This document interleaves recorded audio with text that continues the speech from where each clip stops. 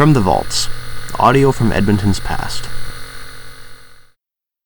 This recording consists of an interview of Michael Edward English conducted by John McIsaac on October 20th, 1983. This material was recorded on a 5-inch open-reel tape and was digitized by an archivist on March 22nd, 2021. Our interview today is with Mr. Mike English. Mike, can I begin by asking you when and where you were born? I was born in Peterborough, Ontario on the 18th of August, 1909. And your dad was a worker there? Well, he was a carpenter, yeah. Mm-hmm. And you were educated there, were you? Yes. Mm-hmm. And did you come from a large family, or? Well, just a medium size. There were 9 of us. 9? Yeah. That sounds like a big medium, I think. Yeah. And was it at that time when you left school and started to go to work that you got involved with the union movement, or? Well, immediately after I left school, 1923, I was 14 years old. I got a job in a textile factory. And that really wasn't awfully good employment, although I stayed there until 1939. It was not until 1936, with the advent in Ontario of the coming of the industrial unionization program and the employment in the textiles, which was rather broad in the province of Ontario and in some sections of Quebec, was at the lower end of the pay scale. And it was essential that something be done. What did you do in the textile? Were you a cutter, or? Oh no, I worked in the primary textiles. I was a weaver. I see. Yeah. Used to make the cloth, eh? Was it a real, what we would call a sweatshop? Well, I suppose we would call that a sweatshop with our conditions of today. However, that was the normal conditions in factory operations in that particular time. There wasn't any type of organization, that's union organization, in the years from 1933 until, as I say, the beginning of the industrial union type of organizing in 1935 and 36, and I was involved right from the beginning in trying to organize. Of course, you put your job on the line right away quick. And a lot more too, I think. Oh yes. So there was quite a bit of union breaking then. Oh well, of course, there really weren't any unions to break much, because from in that area, any unions that did exist were the craft unions, such as carpenters and millwrights and bricklayers, and they were existent really in name only. My dad was a member of the carpenters union from, I guess, about 1912 or something like that, eh? Mm-hmm. And excepting for a boom in maybe shortly after the First World War until the 1924 or 25 in construction work, there was hardly a union job that you could work on, eh? There was it. And the wages in that section of Ontario was, I think, about union wage was about 52 to 55 cents an hour, and when there weren't any types of union jobs, it'd be 35 cents an hour or maybe less. Strangely enough, in 1933, the average industrial wage in the southern section of Ontario was 27.5 cents an hour. Now, they had more, of course, in the automobile factories and stuff like that, but in textiles, the young people starting to work then, it was about 15 cents an hour, right? 15, 18 and something like that. So that in 27 and 28 and into the 30s, the average industrial wage ran between 27 and 35 cents an hour those days. Can you tell us how you start a union in those circumstances?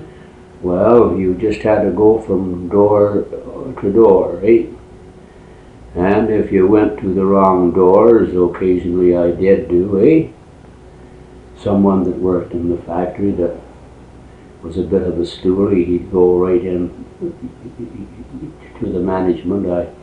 I guess I was fired half a dozen times during these things. And then after that would cool off in 6 weeks or a couple of months, they'd say, well, you don't do any more union work, you can come back to work again, Mm. However,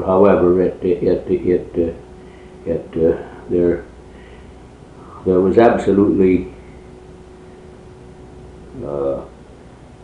no opportunity to go into a company office and say, here, we have organized, we want recognition. The door was slammed in your face and they say, well, you don't bother coming to work tomorrow, You just don't. So, as this precipitated a series of strikes, of course, all through the province of Ontario, beginning in the summer of 1936 in the automobile industry, and moving on into sections of the textile industry in late 1936 and almost all of 1937.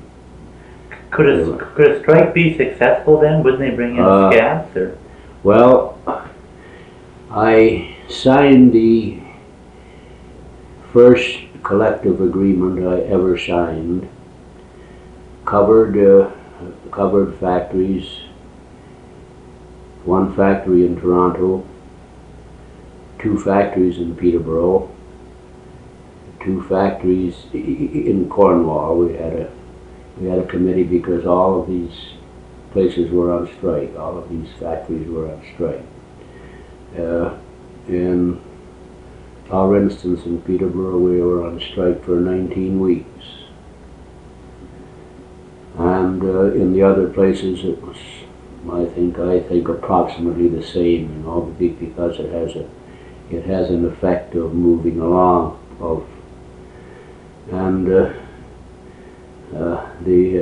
After 19 weeks, and it was coming on that people were getting pretty desperate, having lived on half a loaf almost all of their lives. With that, the half a loaf taken away, they were pretty desperate, so we had to do something. And so we did get the government provided a note for us in this respect. They said that they would review all of the wages in the textile industry in the province of Ontario if we would go back to work. Now, we went back to work without an increase in wages, only on the promise. Mm-hmm. However, within that agreement were a stabilization of the hours of work, the right to bargain if there was such a thing as bargaining, If they didn't want to sit down with you, they didn't bother, eh? However, that was in August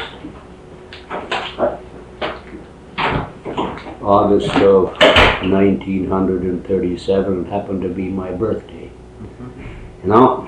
So I said, okay, we signed the agreement on the promise that when the wage pattern had been reviewed, that any of the recommendations concerning the wages by this group, by the committee from the government, would be retroactive to the 18th of August, 1937. You mentioned, Mike, stabilization of the number of hours of work. And I wonder, was that to make sure you got enough hours in, or to reduce the number of hours? To reduce the hours. I was working mostly on the night shift.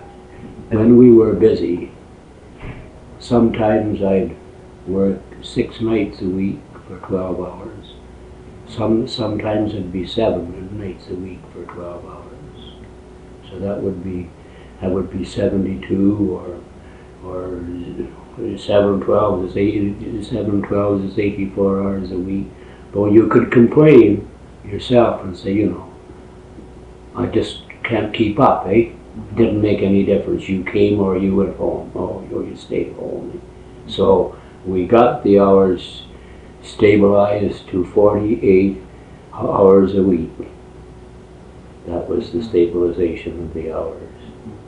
And with, I presume, a decent lunch break and that sort of thing. Oh yes. Yeah. No, as I wanted to say, or conclude with this part of it, when the report from the Commission of the Government came down in March of 1938, they declared that a minimum wage for young people between the ages of 15 and 18 would be 26 cents an hour, the minimum wage. For other people between 18 and I don't know whether my recollection of this is absolutely correct or not, but there was an intermediate one of 28 cents an hour, and the top minimum wage for people who, like myself, who were weavers and stuff like that, and carders and people working on the so-called trades, and there would be 32 cents an hour. Interestingly enough, there were about 220 people in the two factories working between the ages of 15 and 19. And with the increase in wages that they received from 14 to 16 cents an hour to 26 cents an hour, that when they got their retroactive pay back to all the hours that they had worked between the 18th of August and sometime in March of the following year, was more money than they had made in the regular working hours. And I was in the office when they were paying this out. The younger people would come to me and they'd have a check for $275, $300, and they say, "Is that really all mine?" But it was just too good to be true. Yeah, see. So you saw that was my introduction to the labor movement in the textile industry. Indeed. Now that brings us up to the Second World War years. Did you stay in the textile business during those years as well? Oh yes, I was in the textile industry. I worked there in that factory for The 1938 and in the middle of 1939, for some unknown reason, they sold a number of the factories. This was the Dominion Woolens and Worsteds chain. They consolidated all their work in a little town in the central section of southern Ontario that we could never organize. And they closed it down, and so all the people in both of the factories there there weren't any jobs for them. That amounted to about 1,100 people, I guess, altogether. What was the name of the union that you formed? That was the United Textile Workers of America. Mm-hmm. And how is it that you got into working for the railroad? I know you as being a railroad worker. Oh yeah. Okay. So how did you make the Well, between 1940 and 1947, I worked with the government as a textile inspector during the war years. Mm-hmm. I was married in 1944. We were going, and when our jobs were finished in the spring of 1947, I was out of work again. So my wife and my two children by that time were living in Peterborough. Well, there wasn't any work there for me because, in fact, I was blacklisted. I couldn't get a job, and it continued on. I did get a job for 3 days in one factory, a new factory that had come in. And after they learned who I was, they said they were sorry they didn't have a job that met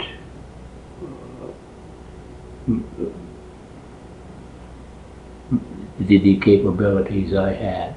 So that was a good reason. So I just kind of smiled and left. And then I went back into Toronto and worked in a textile factory. And from the fall of 1947 until I moved to Edmonton in 1948, in the spring, in the early spring of 1948, and then I got a job on the railway. Why did you choose Edmonton? Well, really, I don't have any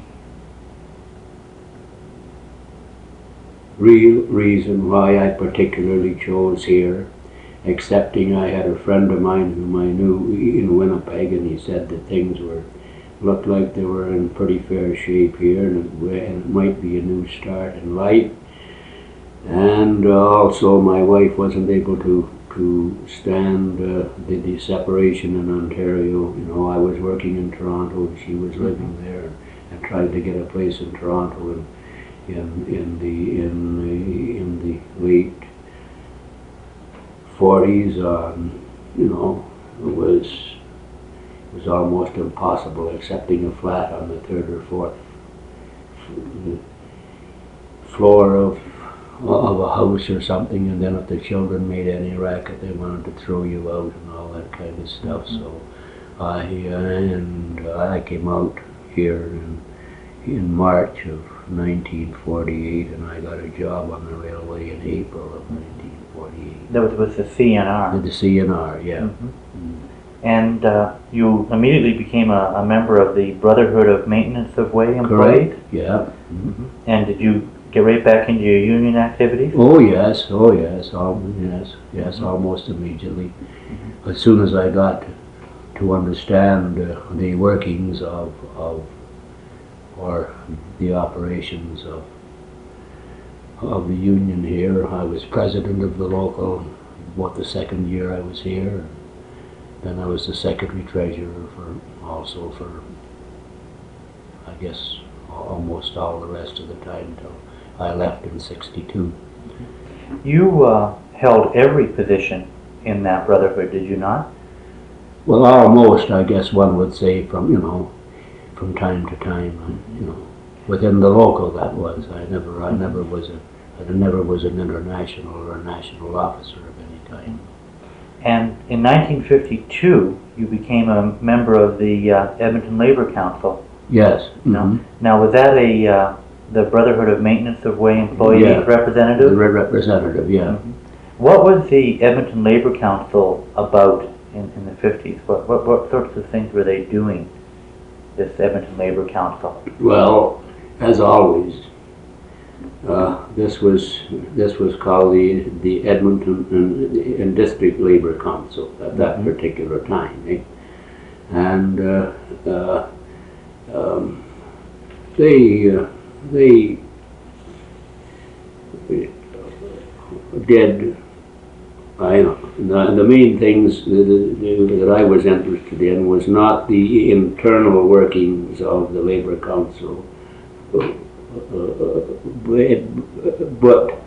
the work that they were doing in the community. Now it was important that they were a focal point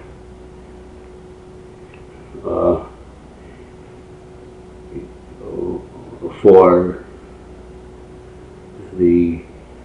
to coordinate some of the work of the unions together. But I must be blunt about this.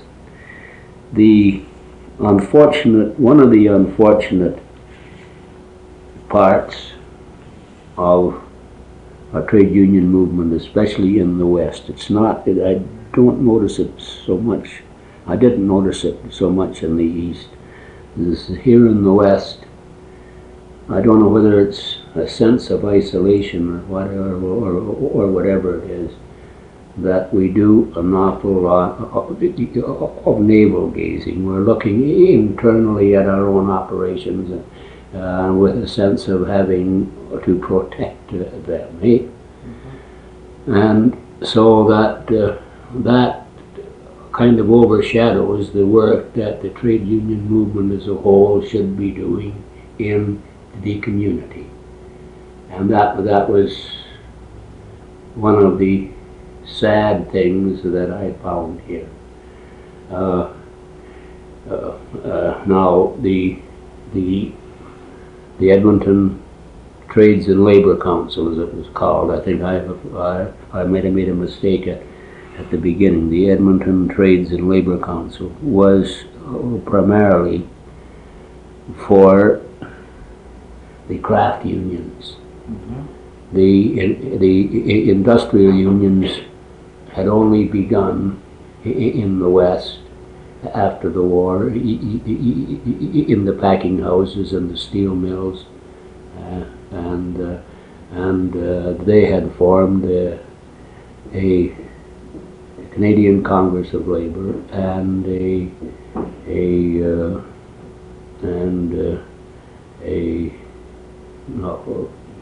what was the name here of the local one, the Canadian. I did have the names on the tip of my tongue, and I've kind of forgotten. However, in 1957, there was a merger of the Canadian Trades and Labor Congress and the CCL, what were they? So that there was a merger of the crafts and the industrial union, the two congresses, eh? And they became the Edmonton District Labor Council? No, they became in 57 what we now call the Canadian Labor Congress, eh? And from the first of the merged congresses came forth an understanding that the federations of labor and labor councils where they existed as duplicates would, at their own initiative, amalgamate. And I think it was 1959 when the Trades and Labor Council in Edmonton and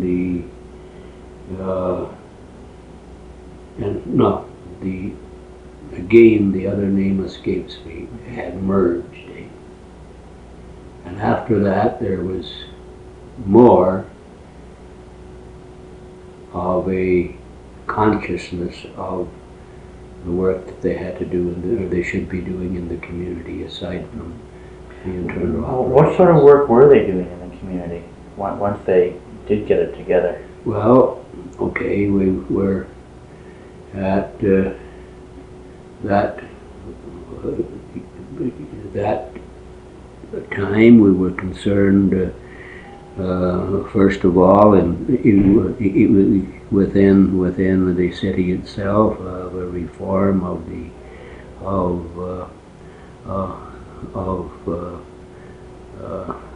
the voting structures within the city, the establishment of wards, to hopefully create an opportunity for a broader section of the citizens of Edmonton to have an opportunity of being elected to city council and stuff like that. There was also the fact in the social field of no, that's rather so broad that it's meaningless, I admit. But we were concerned with the minimum wage structure, with the hours of work as it affects all people, the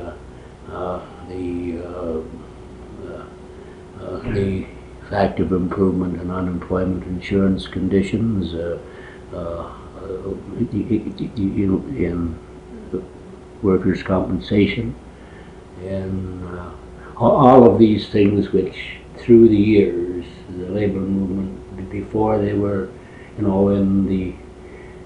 our early meetings in the 30s, and they're not in the war years, but then immediately following the war, in the endeavor of all these the social structure we have now, an awful lot of this came out of the workings of labor federations and labor councils, such as workmen's compensation improvements, UIC, statutory holidays with pay, etc., etc. Time and a half, all of that. Yeah. Because the first, 1923 until about 1948, when I came out here, there was, generally speaking, with accepting in the civic and the civil service, there was no such thing as a statutory holidays with pay. No such thing. I never had a vacation with pay in my life until 1950. After I had been 3 years on the railway, I became entitled to 1 week's holiday with pay after 3 years. Oh, yeah. So we worked on those, and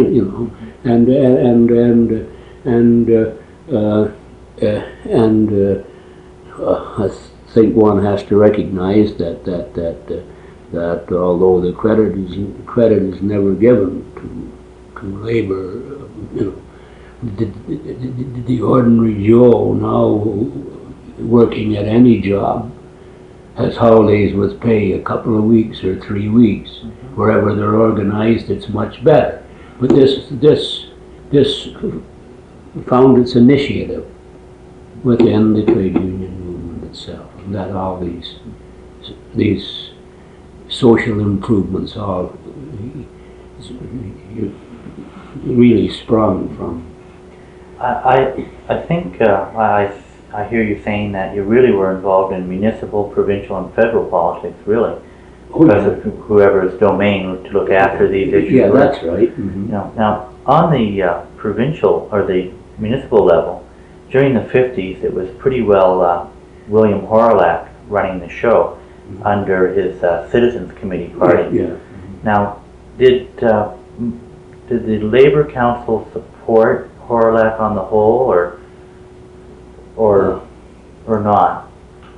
Politics at the civic, well, at any level, and so far as the labor movement is concerned, is rather a peculiar thing.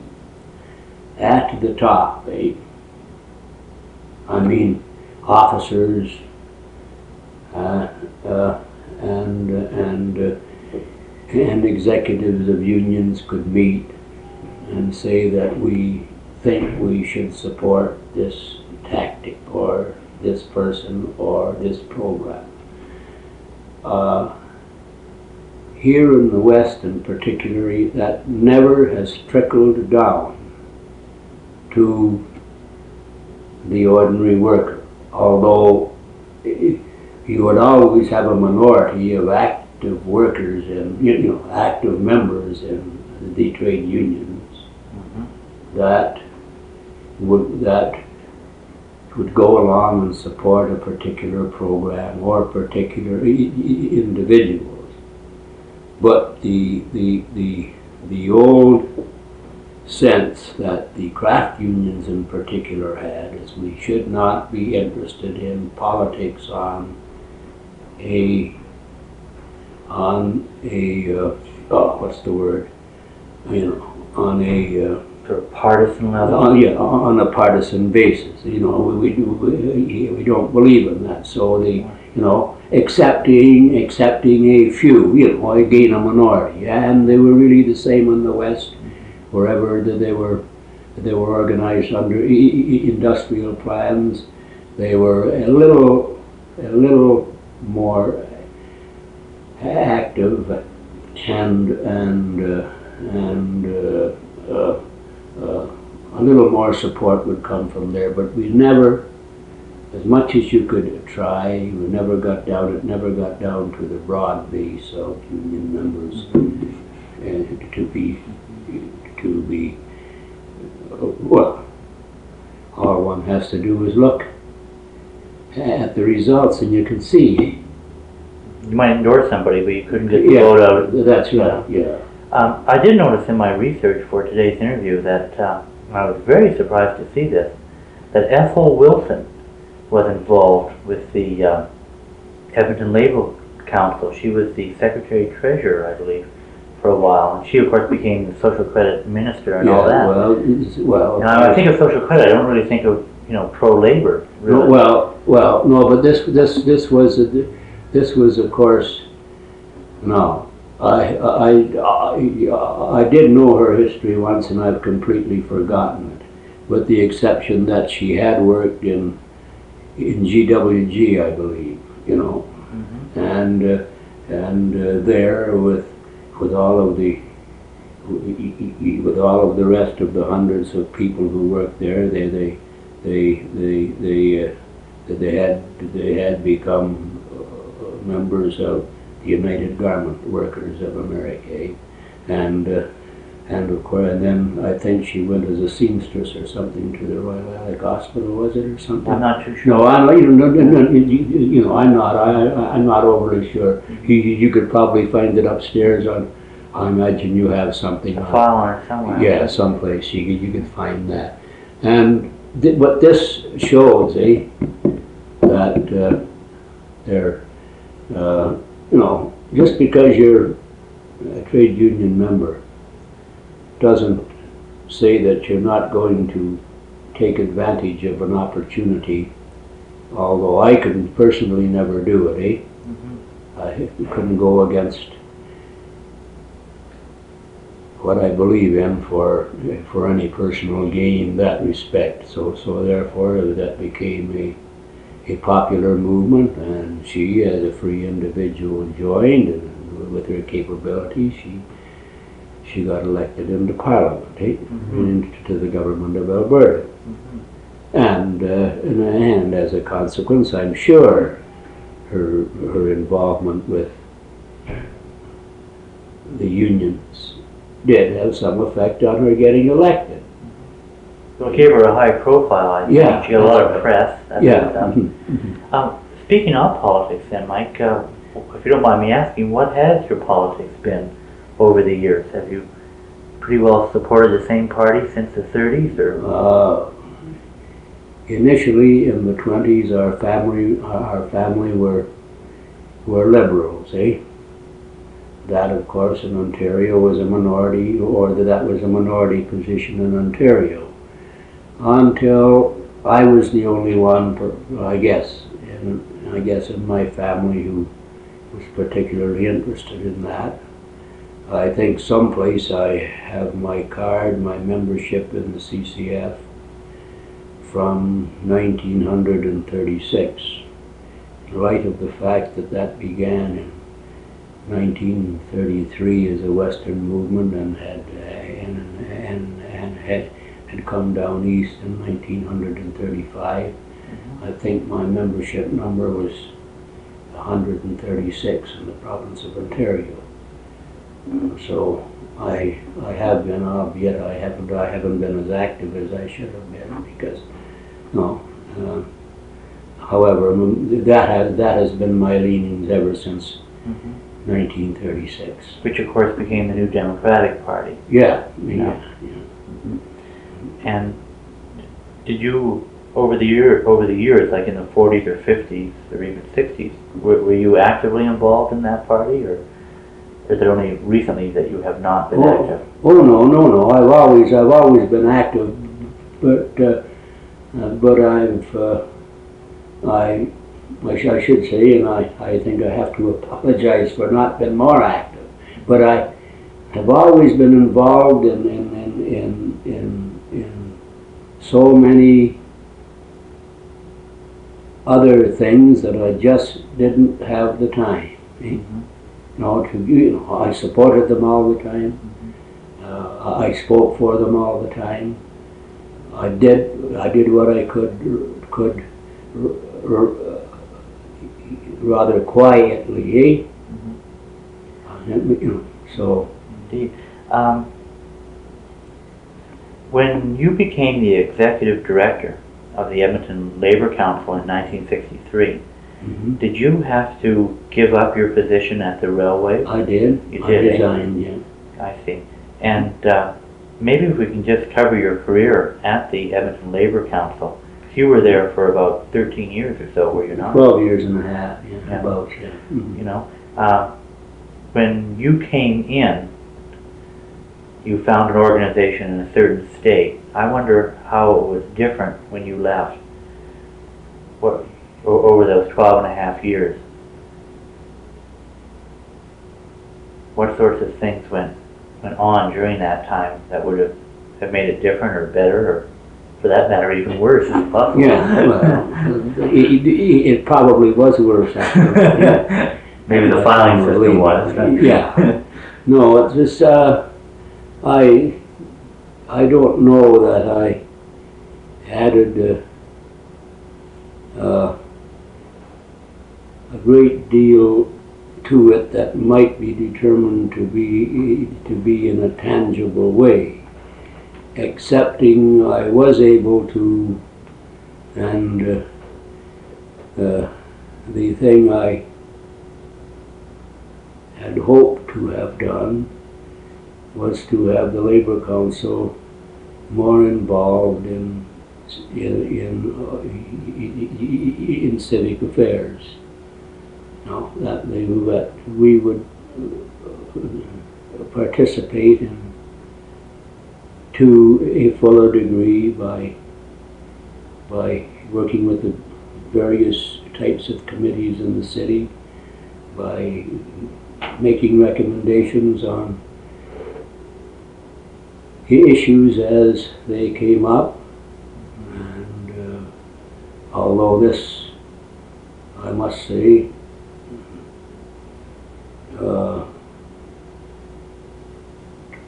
kind of troubled my work, because the anticipation was that I had lots of time, didn't have too much to do. But A rather naive view, I yeah, and of course I was there primarily to service any union that wanted any type of service that we could give, and that I think I did. What kind of services would those be? Well, first of all, to look at their collective agreements, to look at them objectively rather than subjectively, and to compare them with others from other sections, to compare them with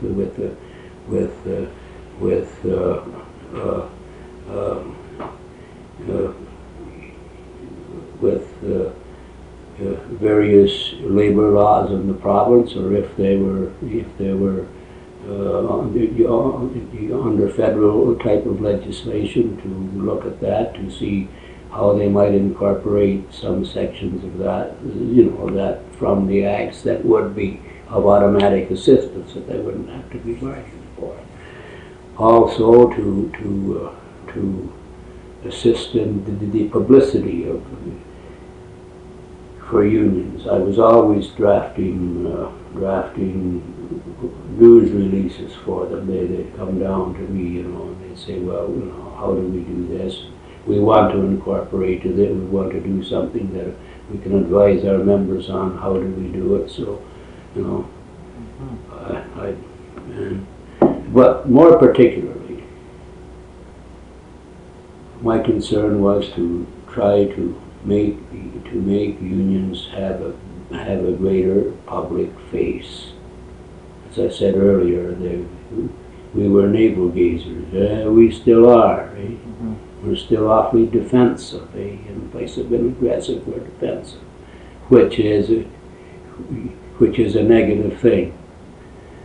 But my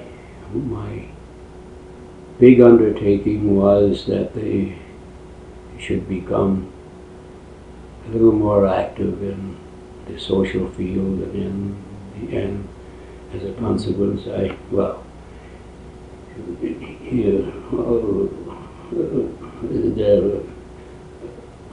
first of all, we had landlord and tenant problems, So we got in 1968 or 69 the city or the province, first of all, to put a clause in the Landlord and Tenant Act, providing that the city could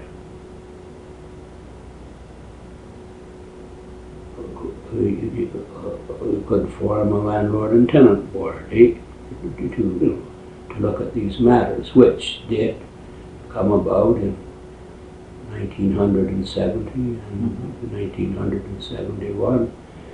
I was one of the founding members of that and worked on it a great number of hours. Also in public housing. And I was the founding member of the Housing Authority before it even existed. The city appointed me as the city representative with government officials to look into the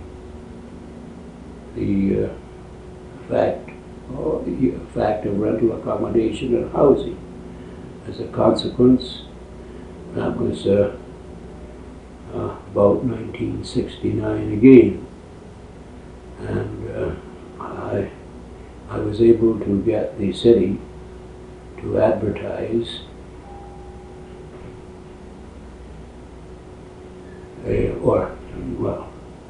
I guess you wouldn't call it advertise, but to have a solicitation made that would try to determine the need for public housing in the city of Edmonton.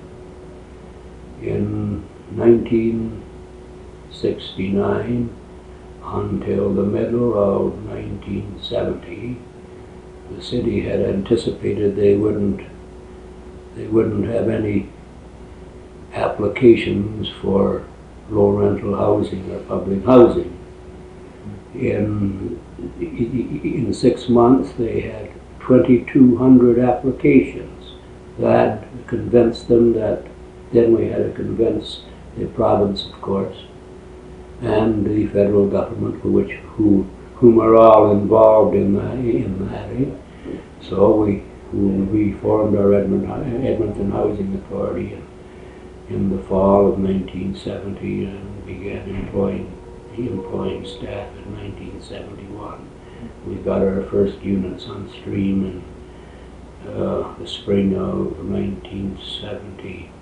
No, perhaps my dates are a bit off. I think it was sometime in the spring of 71 we got. I think the deed is more important than the date. Yeah, I think, yeah. So in all these things, now that used to, so I was chairman of both of these boards a few months after, I didn't want to step in and act authoritatively, even though I had, on behalf of the council, I had acted sometimes alone. I'd like to, Mike, ask you about some of the issues. I was into some research here, and one of the things that happened when you first got in was that the council came out against the establishment of private employment agencies, as opposed to the establishment of these businesses by individuals, that where they would help you get a job, this sort of thing. I understand that you and the council favored the more use of the National Employment Service. Okay. Can you tell me a little bit about that? Okay. Private employment agencies at that particular time, and they still remain as such, are simply agencies to which sometimes employers go, or to which that agency itself will solicit the number of jobs that they may have. And then they go out or they set up their business on the ground that they can find work for persons who join their private agency. They'll find work for FE. You pay them to do this. Now that was essentially our objection to that is they were obtaining a fee from the person whom they, and sometimes the fee was in comparison to the type of job they found was fairly substantial. I think it still is. There were parasites on the backs of the workers. They didn't. That's in a nutshell our objection to it, because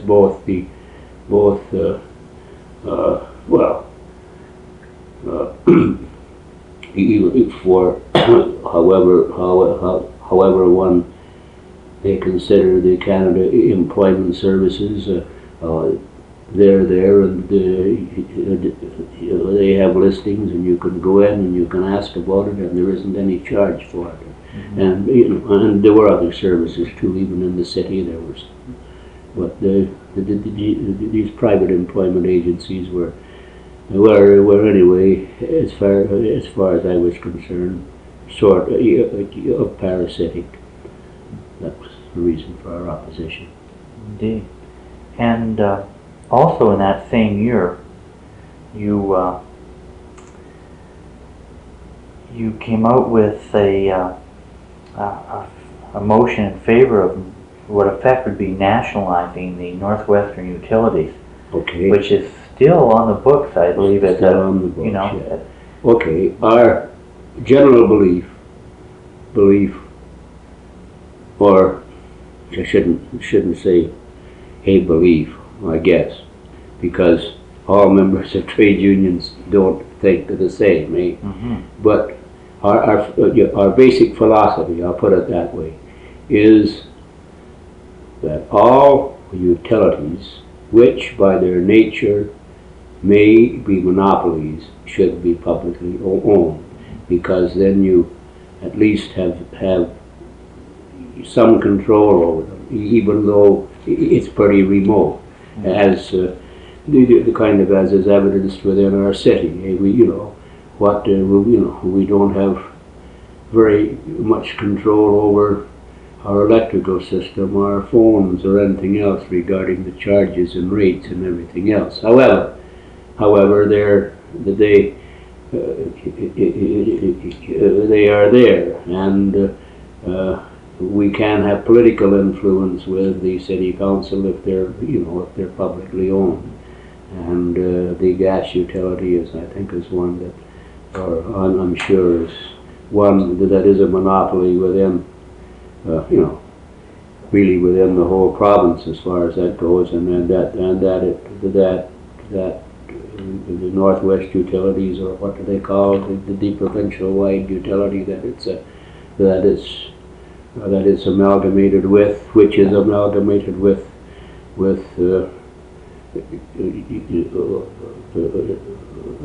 one of the distribution systems in the States or something. I don't know all the history of what I didn't know at once, but I've forgotten it all pretty well now. But however, that was our basic philosophy, that anything that could be a monopoly should be publicly owned.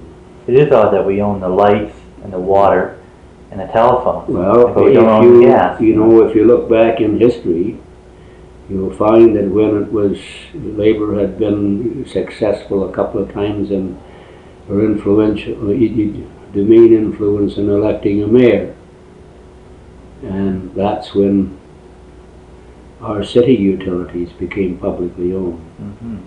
And they've been of value to the city, even though we may have little direct control.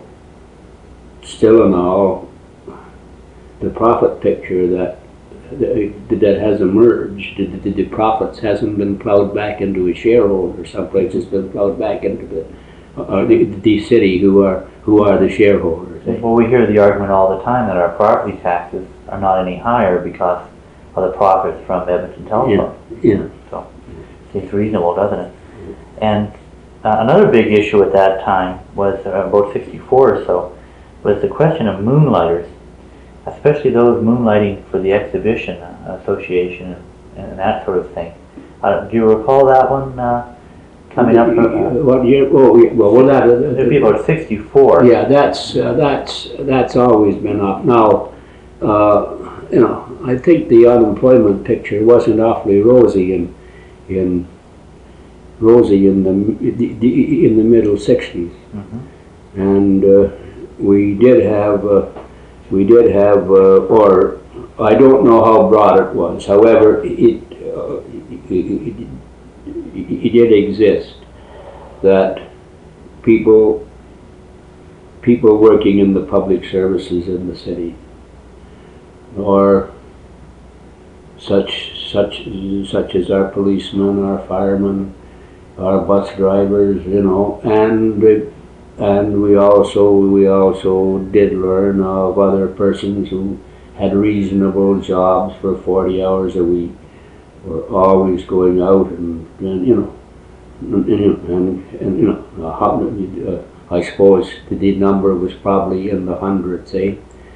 But we felt that this was unfair with the employment picture the way it was, that these jobs, that even if they were only for a few hours a week, or I think some guys were even taking their holidays so they could work full time. Yeah, See, so that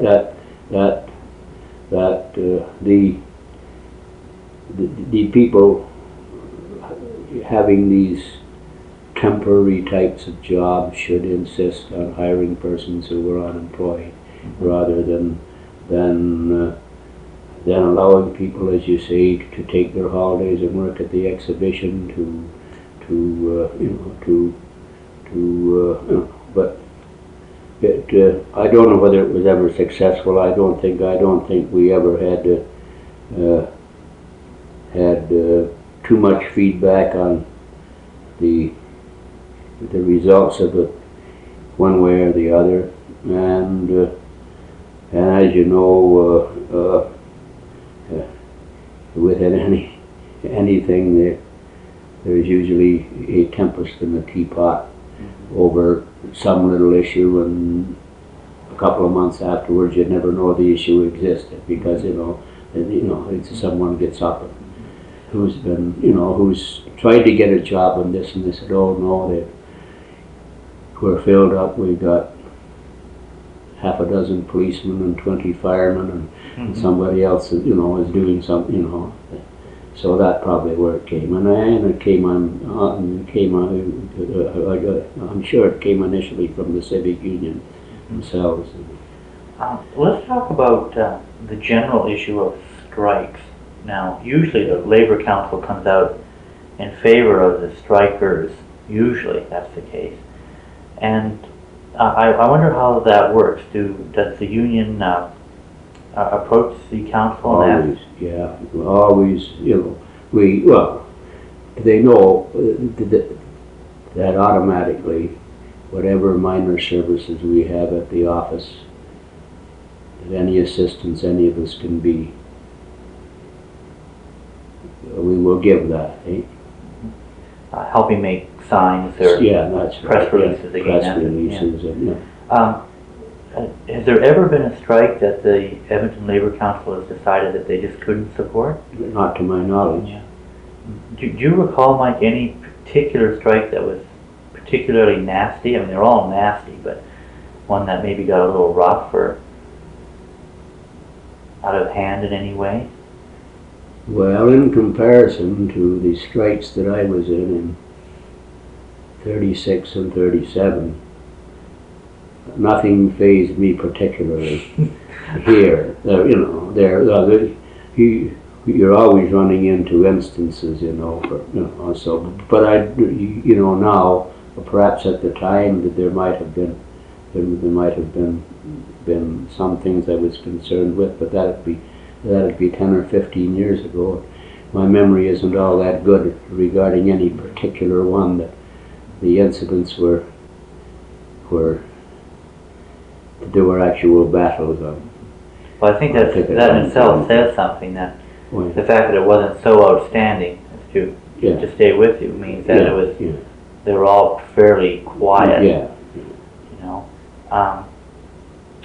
How about in '64, the Labour Council came out and actually was successful, I believe, in getting a fair wage clause in all contracts let by the city. This was where if the city gave a contract to any company, they'd have to pay like union rates. That was the expectation. That was for instance, and you still have that in the city with the eternal threat to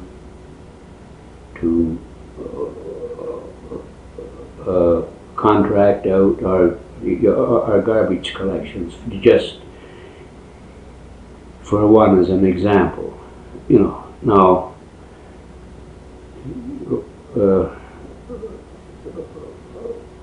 private companies that have established themselves to perform specific services have a right of so doing. However, the council at that time, and I'm sure before that and since that time, believe that the city or any type of a contract that would affect the wages and working conditions that would undermine them should not be part of any agreement that the city or any other type of a body would enter into. And the exhibition board or anything else, that they shouldn't enter into any type of an agreement where the wages and working conditions were much inferior, and that was unprincipled. And I don't know. I only see the odd blurb now that where some of the private contractors are picking up the garbage. They don't, you can't actually depend that they're going to be there the same day every week or every 2 weeks, and they don't give the service that the city gives in its own pickup. And with a deterioration in the service, the inferior types of working conditions, less wages, that these better contracts should be protected as best that they can be. That was the reason for that. Going back to 1965 and 66, Mr. Justice Samuel Friedman gave a report on the railways. I don't know if you recall that report or not, but basically in his report, the council wanted the railways to have a clause saying that there could be no changes in working conditions for the railway workers unless the unions were consulted first. Do you remember the report itself, Mike? I remember the Friedman report, but the exact contents of it right at the moment, I don't recall. However, I think the Friedman report did in general indicate that the authoritative nature of the railways as employers must be softened to the degree that where changes and this I think was involved in the demechanization. There was a lot of mechanization at that particular time. That before this other form of mechanization was introduced, there should be consultation with the representatives of the employees, which were the unions, so that all these changes wouldn't be imposed upon them.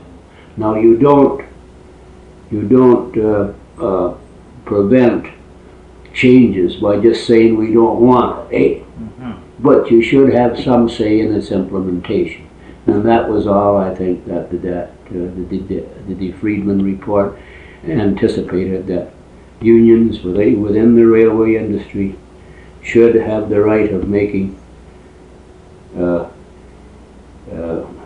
input onto the introduction of the changes of working conditions and the implementation of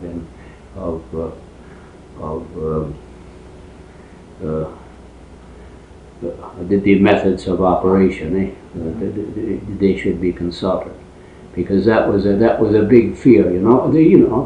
A strange thing, our horizons are so damn small that when we hear of something happening that's maybe new, we all immediately want to resist it because it might affect our own particular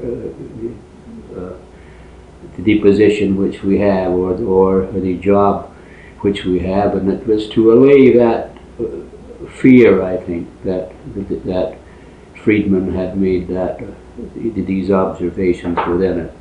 And you can't really stand in the way of progress, but at least you should be able to have to have some say in the implementation of these things. Mike, earlier when you were talking, you said we supported this on principle, and over the years I noticed that the Labor Council came out on certain issues, like for instance in 1970 they opposed the Vietnam War. They made a statement on this, and more recently they in 78 they said they supported the pro-choice segment over the abortion argument, Now, do you really think it makes much difference when these are big issues, they affect, at least the country and maybe sometimes even internationally. Does it make much difference what, the Edmonton Council feels or states? I can appreciate the council taking a stand, but I wonder how productive it really is. I think that in the light of the magnanimous nature of the subject that has been looked at, the degree to which a labor council or even any local labor group would have its influence is directly in proportion to the size of the subject being looked at. So, and again, all of the trade unionists, for instance, they might not agree with the stand that is taken, so that they would certainly not go to war or something over, or not create a general strike or something over some such international type of or either national issue, which because of so that's I say it's mainly exercising the right of expression of that opinion, which isn't unanimously agreed to at all by all the members of the unions. But that's only that's the apparent majority of those who were present at that particular time when the stand was taken, and it's often not very effective. It's but at least the stand is there. The stand is there, yeah. Getting away from specific issues, I'd like to ask just your opinions on a couple of things. Like in the schools, when I was in high school, I took a course on how to run a business, how to work in business. And when I got out of school and I joined a union, then I started wondering how come there was never any course in how to run a union or how to organize or this sort of thing. It seems we have business courses, but we don't have any union courses. Has anyone ever stated that maybe the curriculum at school should? Yes, we have now. I don't think that's ever become a public type of an issue. The thought has always been there. I myself have been to schools. I've spoken to teachers on that subject. A lot of teachers agree with, and I'm sure a lot more of them do now than did 10 years ago or 12 years ago or 20 years ago, that there should be something in the curriculum of the schools too. And there are little bits are creeping in now into the textbooks. But see, when I try to compare the school curriculum now with the curriculum that I had when I went to school, the vast amount of knowledge which exists now, which has to be, or I don't suppose it has to be, but which is attempted at least to be imparted to the students, knocks into a cocked hat the idea that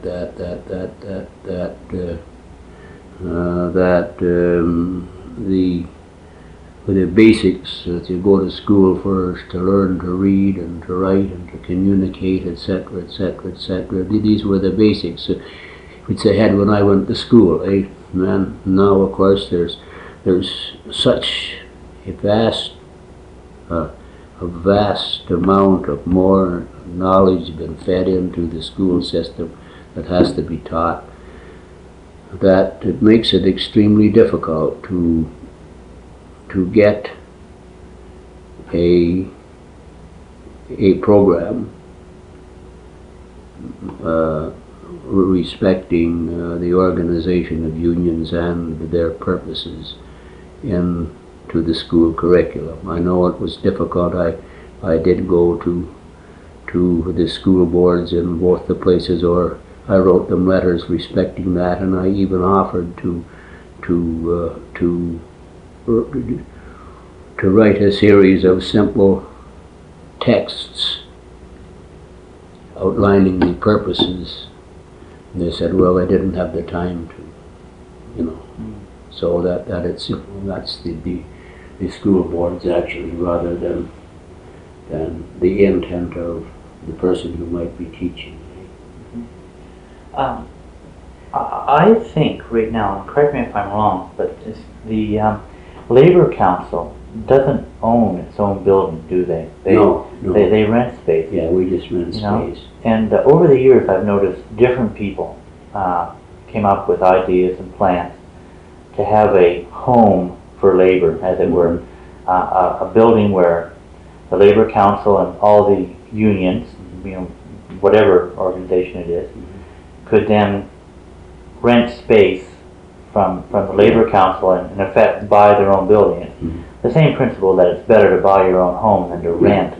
How come after all these years, Labor doesn't own its own building yet? Well, they did in essence have the one on 106th Avenue and 104th Street.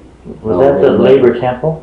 Yeah. That was built in 1964, I guess. I happened to manage it for a while until it got off the ground, if it ever got off the ground. But one of the difficulties is, you see, is the internal look which trade unions have, the navel gazing which they do, separates them. And if you notice in some sections of the labor movement, especially in the craft unions in particular, and in some of the industrial unions once they're reasonably well established, there's a bit of jealousy creeps in. So that when you try and there have been quite a number of energetic trade unionists over the years who have proposed that very same thing. Attempts have been made, but one union has got a bit of a building of its own, here and there, and they say, oh well, no, we're fine. Oh, I'm okay, Joe. I don't want to go in with all the, I'm just want to be in place of being identified as a corporate type of a citizen here, I'd be submerged, or we'd be submerged in something else, and so that's probably one of the reasons of the fact that the common good of all has not been seen. Just the same as we as individuals, we're kind of selfish insofar as our own situation and condition, and you can't remove the trade union movement because it's an amalgam of individuals the same as you and I, and that's really why it's never been successful. They did have a building. When I came here in '47, they had a building out where the Sheraton Caravan is now. They sold that in 55 or 56, I guess. Since you've been in this province, there's only been two political parties in power, the Sault Reds and the Tories. Have you seen much difference between the two as far as the way they've dealt with labor? No, I really don't see really any difference. You know, the laws themselves, when they're passed, look fairly good or fairly bad. It's not the law itself, the laws themselves, I should say, that are of real significance, excepting that they're significant when you try to do something and the law says you can't. But it's in the administration of these laws. They can be, you can have a poor law, well administered, with the intent of that law, it's paramount. Good administration of a poor law, it isn't too bad to live under. But bad administration of even a good law, which our labor laws in the province are less than 50% on the good side. But a good administration of even that, could make it fairly reasonable. But it's when the administrators, those who administer the law, come from the business community, that they administer that law in a manner that they normally hope to see it favor the group from which they came. The administrators of labor law in the province. I don't suppose there are maybe more than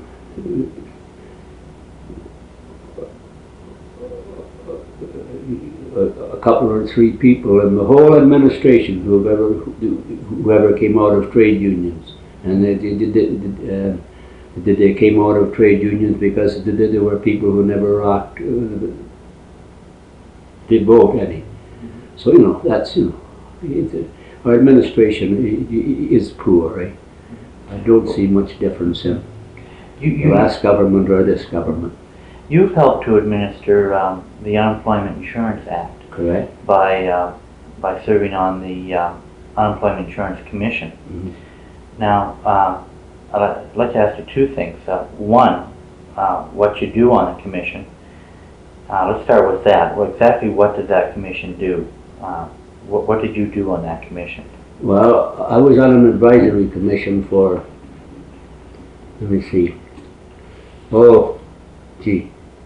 I guess for 3 years. That was simply to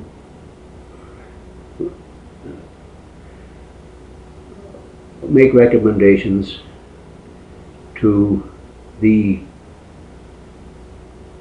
UIC, the commissioners in Ottawa, of which there are 3 or 4, I forget now, 3 anyway,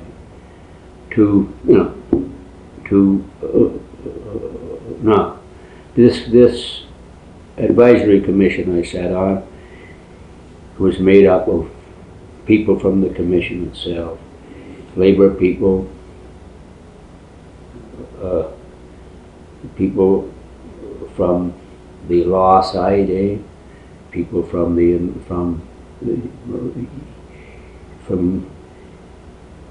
industry also. That was when there'd be complaints, we'd look at those and. Would that be like people appealing their claims, that sort of thing, or? Oh no, well, no, but this was if. Now, how can I put that? If there was a section of the Act that did not seem to be meeting the needs of the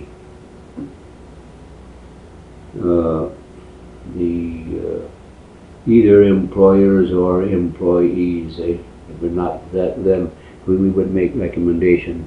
And goodness me, I still sit on the board of referees. Though I have to retire this year as soon as I'm 75, that has been a baby that has really grown from very little in 1941 to what it is now, and I think I don't know whether I was remarking to you, I had started on my books in order to bring them up to date, with the files I have. It changes. It changes every day. Now, the input of the labor movement into that has been just as significant, I think, as the input of the industrial sector. Perhaps it has not been as visible because as workers we contribute about 40% of the contributions is made, and the employer or the industrial sector has to contribute the 60. That's in round figures. I'm not absolutely certain. So that we make more positive suggestions, I think, from our side than the employer contributors make from their side. Do they love to see cutbacks in it because it's costing too much? Mm-hmm. The last question I'd like to ask you, Mike, is a general one, and it's quite often we hear politicians and even regular folks on the street, coming out with the statement, boy, those unions, they were needed at one time, but they've gotten too strong, What do you think when you hear that? Well, I rather smile. The fact that unions are too big and too powerful is, on the face of it, extremely false. Within Canada, for as long as I can remember, trade unions never represented more than 1/3 of the workforce. That means that 2/3 of the workforce are unorganized, and so therefore how can unions be too big and too strong? The semblance of that comes from the fact that once in a while the trade union movement, in spite of all its internal wranglings and battling and attempts to be I'm bigger and better than you, therefore in spite of all these internal wranglings of unions, when occasionally we do have a united voice, at least from the officers of local unions, of labor councils, of the federations, of national of the national body. It gives the appearance of being strong. Say we're speaking for 2.5 million workers. Well, what's the labor force in Canada right now? It's about 11 million people. That represents a little better than a fifth, maybe a quarter at the most. But it gives the appearance of being big, of being tremendously strong. You have to look in. You're looking at that from the political side.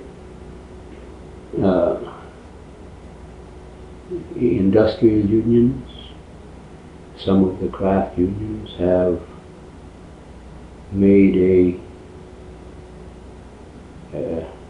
you would think it was almost an obligation on their members that they should support the NDP.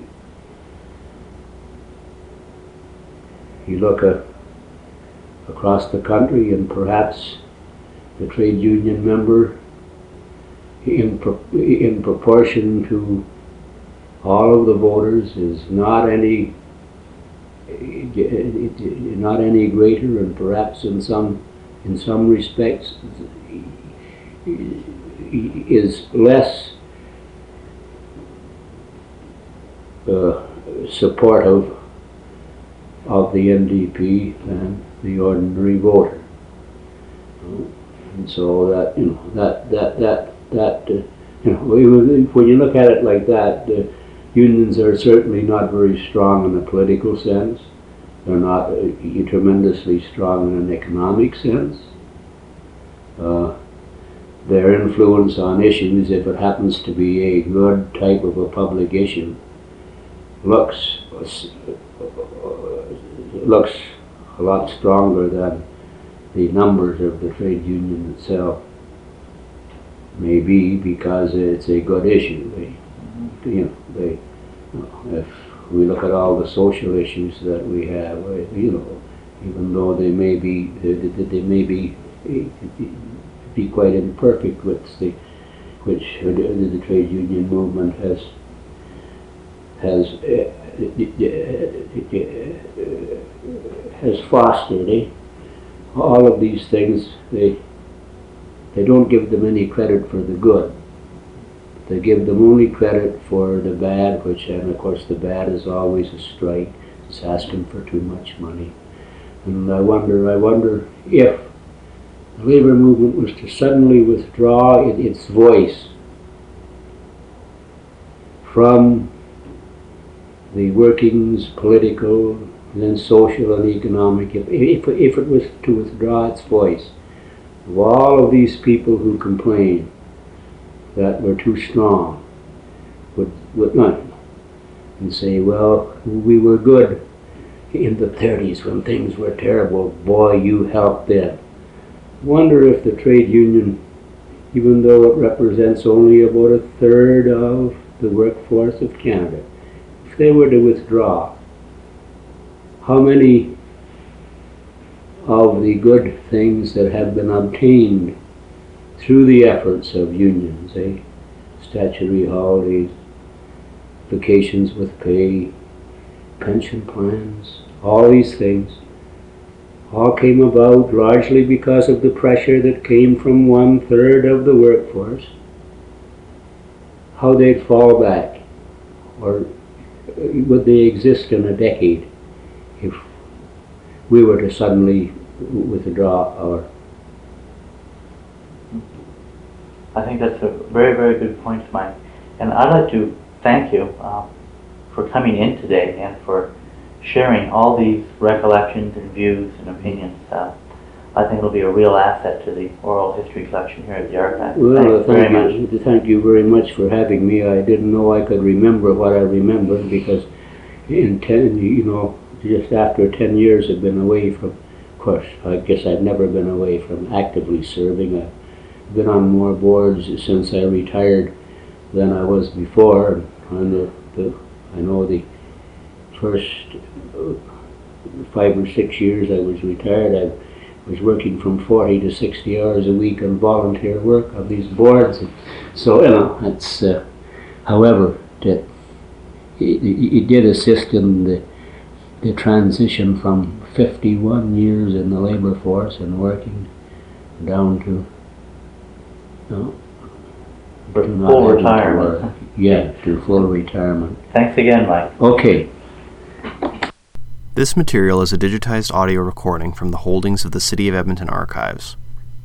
For more information regarding the recording, please contact us by email at cms.archives@edmonton.ca, by phone at 780-496-8711, or on our online catalog at cityarchives.edmonton.ca.